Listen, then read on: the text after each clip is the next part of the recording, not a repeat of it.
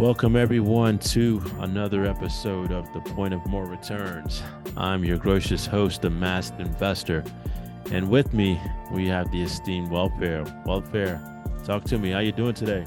Hey, what's up, man? I'm great. I'm feeling good. Just busy on my end. A lot of craziness, like business-wise. How are things your way, though? Things are peachy keen, my man. Things are peachy keen. And so today, on today's episode, we have a special treat for you. We explored this topic, well, started this topic a few weeks ago on the episode with finding uh, a deal in seconds with welfare. So today we're going to go beyond that and start looking at commercial real estate properties and how welfare will take us through the process of screening through those to find the jewels and the diamonds that are in the rough that are out there in the marketplace today. And so we're going to start off welfare. I'll let you take it from here. A couple of weeks ago, well, let me just lay the scenario. A couple of weeks ago, I've been sending a few properties over to welfare, and he expertly dissected the property. And I just thought for sure that we had to share this with the community. So welfare, I'll let you tell us a little bit about the deal and what's going on with it. Yeah, I hear you, man. I appreciate that. Yeah, so just like you said, naturally, like we're friends in real life, we talk about deals and like possibilities. And since he's primarily like a business buyer, he believes in, e-commerce businesses. That's where he, created his chops. And me, I'm just starting to really get acclimated in the real estate world. I'm trying to get him over to the dark side of doing some real estate deals. So he started sending me a couple deals, and I found one that was really interesting. And I figured it would be a really excellent idea to just talk about it in the pod. So again, my background is primarily residential real estate. That's my sweet spot. But my co-host sent over a commercial deal. So let me just do the rundown of the overall summary for it. It's a retail space, about 5,000 square feet. Looks like it's on a busy street, metropolitan area, like metropolitan Atlanta. They're saying that it's 74% leased. The asking price is a little bit over a mil, $204 per square foot. They're saying that the gross rental income is a little over 75K, and they're saying the NOI is 35,000. So they have like some pictures, and they have like a little memorandum. Looks like it's retail, but it's mostly like sort of like mom and pop type businesses. Looks like there's a cellular store on the inside of it. They provided some like population demographics, household demographics in addition to. So yeah, the deal itself, it piqued my interest just because I haven't done a commercial deal yet, and it's something that, you know, is on the horizon that we could, do in the near future. So, like I said, it's 1.1 mil, and I'm just doing the math on that. So I'm trying to get to like the cap rate. They're Okay. saying the asking price was 1.1, and the net operating income was 35,000, roughly speaking. So based on that, that's like, is that 3%? Like it's not a lot of it's not a great return in that regard. Well, what's typically a healthy cap rate then at 3% with something north of 5, 7? Is that typically what you're looking for? Well, excellent question. And this is the argument just in the greater investment community, not just in real estate. And as you know, you're an investor too. So what drives a lot of decisions are like what type of return you'll get, i.e., point of more returns, right? That's one of the key drivers in determining if something is a good investment or not. So at 3% and you're investing $1 million, just that alone is probably not a deal I would be interested in just off the bat. But again, it's just a screen, so we need to like look a little bit deeper. But to answer your question, anything above 6, 7% is probably a pretty good return, because what you typically base that on is, well, I can get that in the stock market just getting, an index fund. So if you can get 5, 6, 7% from an index, and you can just, go out and go shoot hoops, or, just live your life and come back and you're 5, 6, 7% richer, is like, do you really want to take on that risk for a lot less of a return? I mean, I guess if you're looking at it from a diversification type of play, or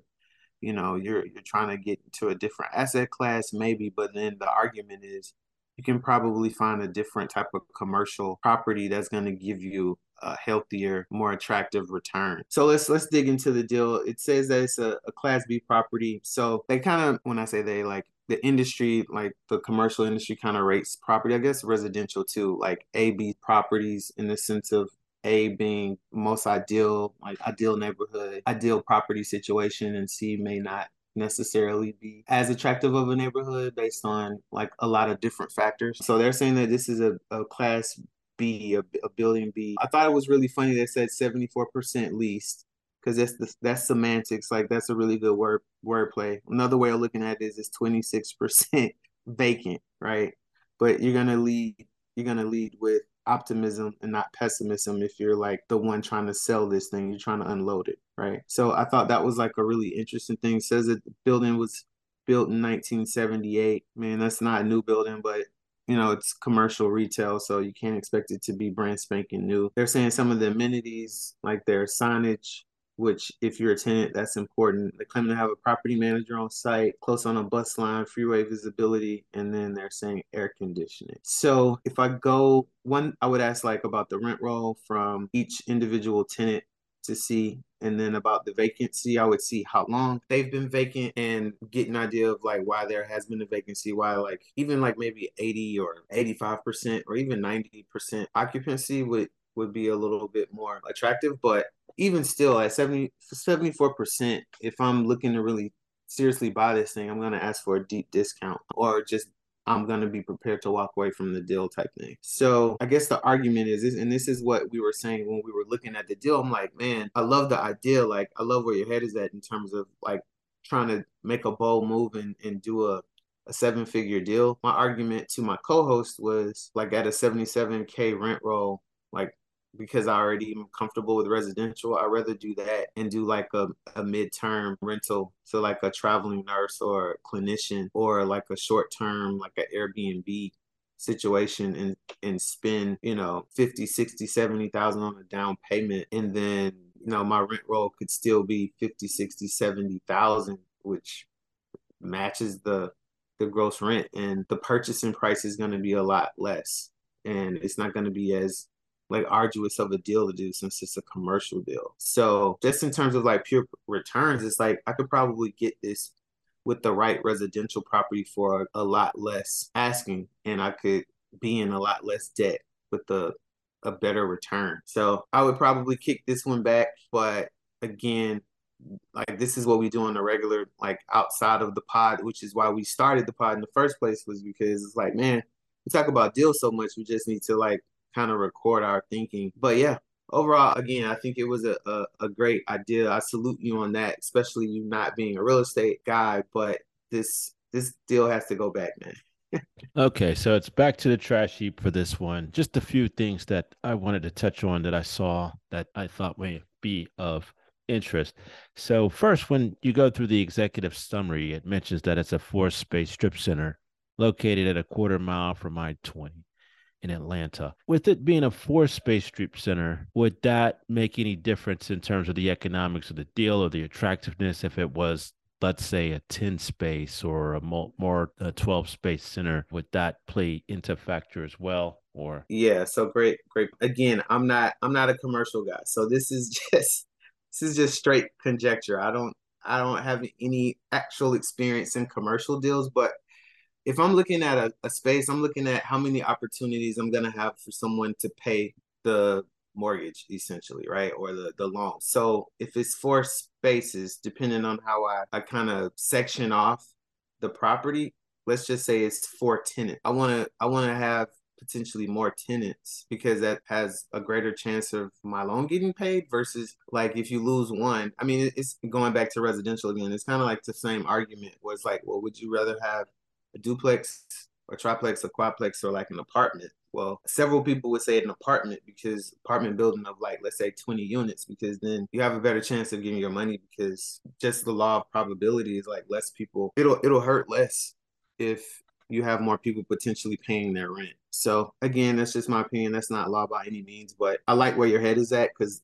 you could also make the argument the other ways. Like if you have four solid tenants, is better than like 20 flighty tenants. And I think that's where your head was going, but just really depends, man. It just depends on the quality of your tenants at the end of the day. gotcha. Now, another thing that caught to my attention is that they mentioned some traffic numbers. They said there's 40,000 vehicles per day who use this stretch of the highway, and it travels to an office, logistics, warehouse, manufacturing facilities in the area that have been operating here for decades. What are your initial thoughts and feelings when you hear something like that? Is that an ideal traffic flow? Does that bring to mind any income, demographic feelings? Just what's your overall thoughts on that in terms of traffic flow, in terms of attracting tenants for the properties for you?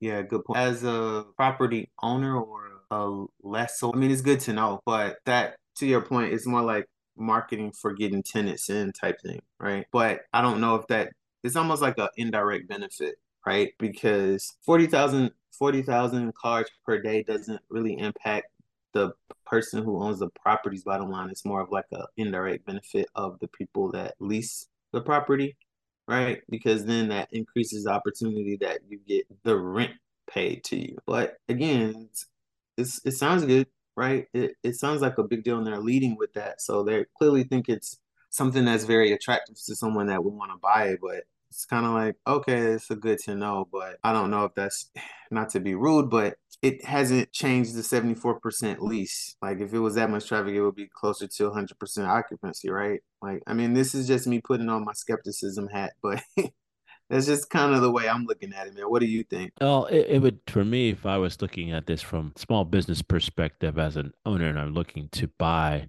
one of the businesses that we're actually occupying and being a tenant in the place, for me, I like that traffic, 40,000 plus traffic flow with easy ingress, egress, right? Especially with the types, being in a manufacturing, warehouse, logistics facilities, that sector's steaming hot right now and doesn't seem to be slowing. Well, it's slowing up in terms of the economic as of everything right now, but in the long term impact of it, I think that sector is going to, it's still poised for long term economic growth. It's not a sector that's in decline. And so I guess you could kind of look at it in two ways, though. I guess that life force is also susceptible to being, automated out, right? So there is that too. But I mean, overall, I still feel confident that, you're going to have a steady flow in and growing pool of traffic to pull from. And so, the economy are going to have some buying power, so it does provide for tenants that need services such as, maybe barbershop. Obviously, you wouldn't maybe try to do the dry cleaning cloud to that, because they're going to be doing warehouse logistics. So they're probably just doing straight laundry. But, food services like haircut, barber services, things like that, I think would be good tenants that play to that crowd. And, that they have a pretty good steady performing for that. So for me as a business owner, none those are the type of businesses I'd be looking to put into that. But another thing I want to show here and just take a look at is that they were mentioning that there's 50 parking spaces on the property though. And with four tenants, 50 parking spaces, that's about 25 parking space. Well, not 25, roughly like 12, 12 and a half, right? Parking spaces per building for a facility. So what comes to how do you feel about that? Kind of comes down to the business, right? And then how the business is operating. Like that could be more than enough parking. It could not be enough. Like it's like an automotive shop that could pose maybe a traffic problem. I think that was like one of the tenants based on the memorandum. But I think 12 is enough. Like if it's like typical retail, like I think I said a cell phone store, like 12 parking spots is probably enough. Just kind of depends on like what businesses they get in there. Right. I mean, just looking at the picture, it looks like the tenants that they have a bar and grill, a FedEx, and I cannot tell what is that, a rim shop, or I can't tell what the last tenant is. I see a tire shop. Yeah, it's like So a that would be tire good. repair, car repair, maintenance type deal. Okay, in a Boost Mobile. So, well, it looks like it changed through the years, right? Maybe it looks like two different. It used to be a FedEx, then it was a Boost Mobile with a Food Mart. Who knows what it is now? You didn't unless you ride down there and actually see what the tenant mix is. But I mean, I'm looking at the property itself. I mean, it looks like it's in pretty good shape, right? Yeah, yeah, I think so. I'm trying to think. Like, I mean, it doesn't look like the parking lot's in bad shape. You don't need to pave it. Well, there's a few cracks in there, but it's just general wear and tear, but it looks in pretty good shape. yeah, What is that? An armored? Is that a? Oh, okay. I thought that was. But yeah, I mean, overall, yeah. So, well, how do you feel about it from a distress play? So let's say, let's just play some what if scenarios here too. Let's say that the owner was defaulted on the rent and he needed to distress play this out. And so what would he said, okay, I know I can't get market value for this. What's a fair value that you would pay for this property that you would offer me today based on the metrics that you're seeing? Is that something that you would consider then? Yep.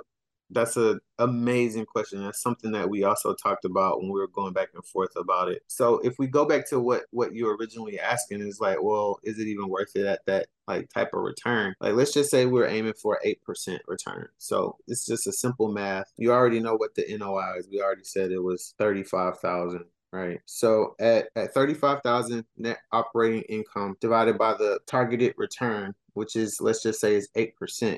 Like what a fair asking price would be is like 437,000. And that's at 8%. Like if it was 10, like it would be less of an asking price is what I'm saying. So that's what I would offer. I mean, you might not get a callback. They might say some unfriendly, unnice things to you to be so far from asking, but at a 3% return, I mean, that deal is probably going to sit for a while, especially if they're asking for seven figures plus. Okay. And do you think could it be possible that maybe he got an appraisal on the underlying land? And yeah, the metrics on the property itself may not be so appealing, but the underlying land could be worth what, 900,000, $800,000. And then he said you're getting 100, $200,000 in terms of actual business demographics on top of that. Is that something that could come into play too, or is that just you'd still walk away from it? How do you feel about that scenario? Um, that's man, like you're really thinking about all the angles, man. Like I tip my hat to you. And again, like I have to preface, I'm not a commercial guy, right? I'm just going off of my experiences from like looking at properties and like everything I've done from like a business school perspective of or what I've done like in my corporate experience. But generally speaking, like if you're looking at a commercial deal, it's just all about like the income. Like the income is going to drive the value.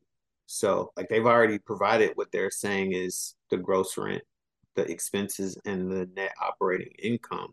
So in the asking price, like we can figure out what the cap rate is, and then once we know a cap rate, we can kind of figure out if the deal is good or not. So pretty confident in the whole 3% return thing. So it's like we know it's not a high margin, high return type of play.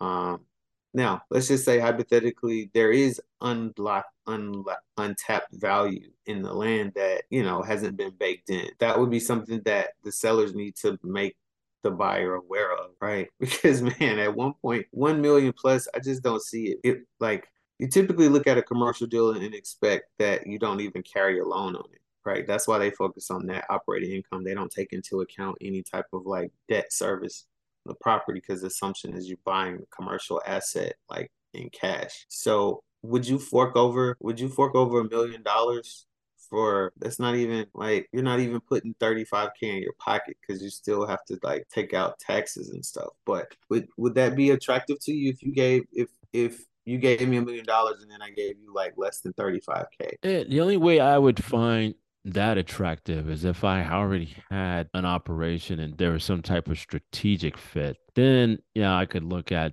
paying a little bit above marketplace that didn't make sense financially in the model or be accretive immediately.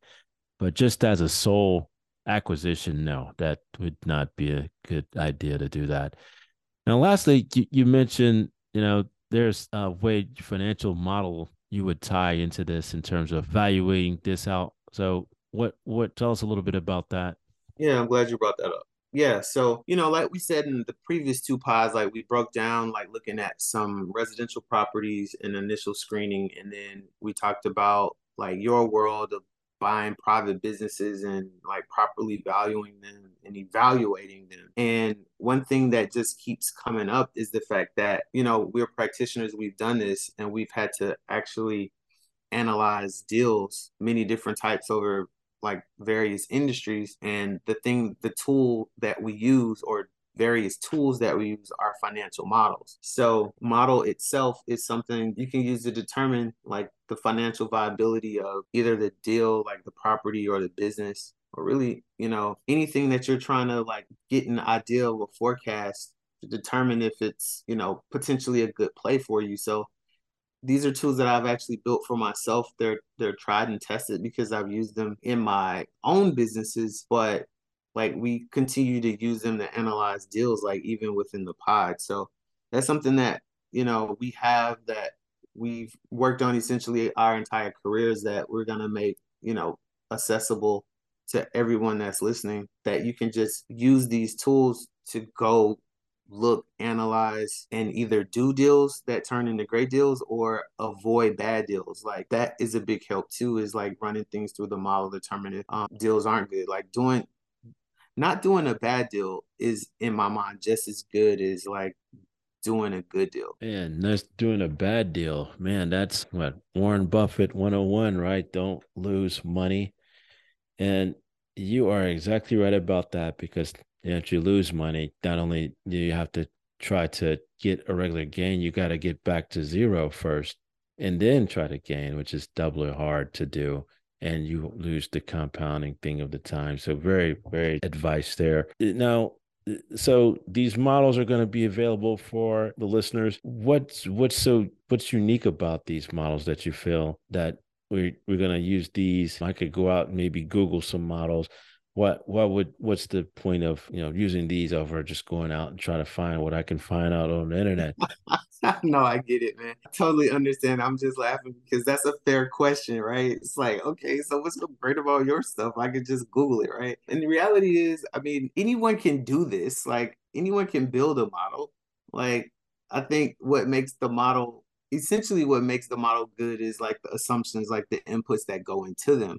But I think what differentiates us from like some of the other people that sell these things is like we actually use these to do deals and have done deals based on like models we built and have, done these for really large corporations for, millions, hundreds of millions, billions of dollars as well. So I think, what we're doing is battle tested and, people can kind of take that for what it's worth. I mean, there are other models out there that I'm sure people have like similar experience, but I'm just very confident in what we have to offer because I know like the experience that we have and the amount of like work in detail that we've done to, put out quality products or quality content and, build this whole like community of point of more returns like with some level of like integrity and foresight that we didn't necessarily feel was out there, which is like why we started the pod in the first place. So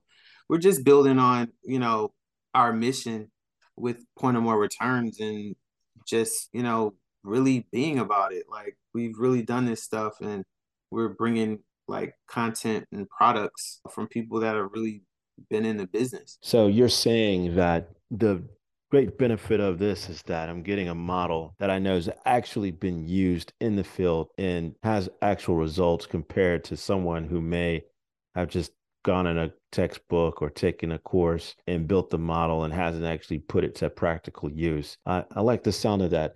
And the last thing I want to touch on just as we wrap up here is that unlike some of these other practitioners, or I wouldn't say, I'm not going to say charlatans, but people who may not, are just out to try to make a quick buck, right? You can actually, we show up here in the space each month and you can actually reach us. You see our social media profile. We'll also have the site up. You can call us up and let us know if, these tools aren't working for you. We're happy to do a Q&A here on the show and live and put our results out here to the world. If someone was to use our tool and see that it doesn't work for them, call us up. Let us know. We've actually done it and we've seen results, and we know that the results that we've been able to produce did produce for you as well. So, any closing thoughts on that, Welfare, that you want to share with the audience as we close out here? No, that was amazing, man. I really appreciate you, laying everything out in terms of just letting it be known, like, hey, is battle tested again, and we really believe in what we're doing. We have a lot of conviction, and it's not just a bunch of like fancy words. Like we really do this stuff. So we appreciate everyone listening, and we're gonna keep building, and we're gonna keep building with integrity and perseverance and diligence, and we're just gonna like continue to grow. And like you see like on our pages, like the Wealth Fair page, like you see me building it brick by brick. Like I'm giving you the good, the bad, and the ugly with like the investment journey that I'm on. So like we both are sharing our journey, and we'll continue to do so.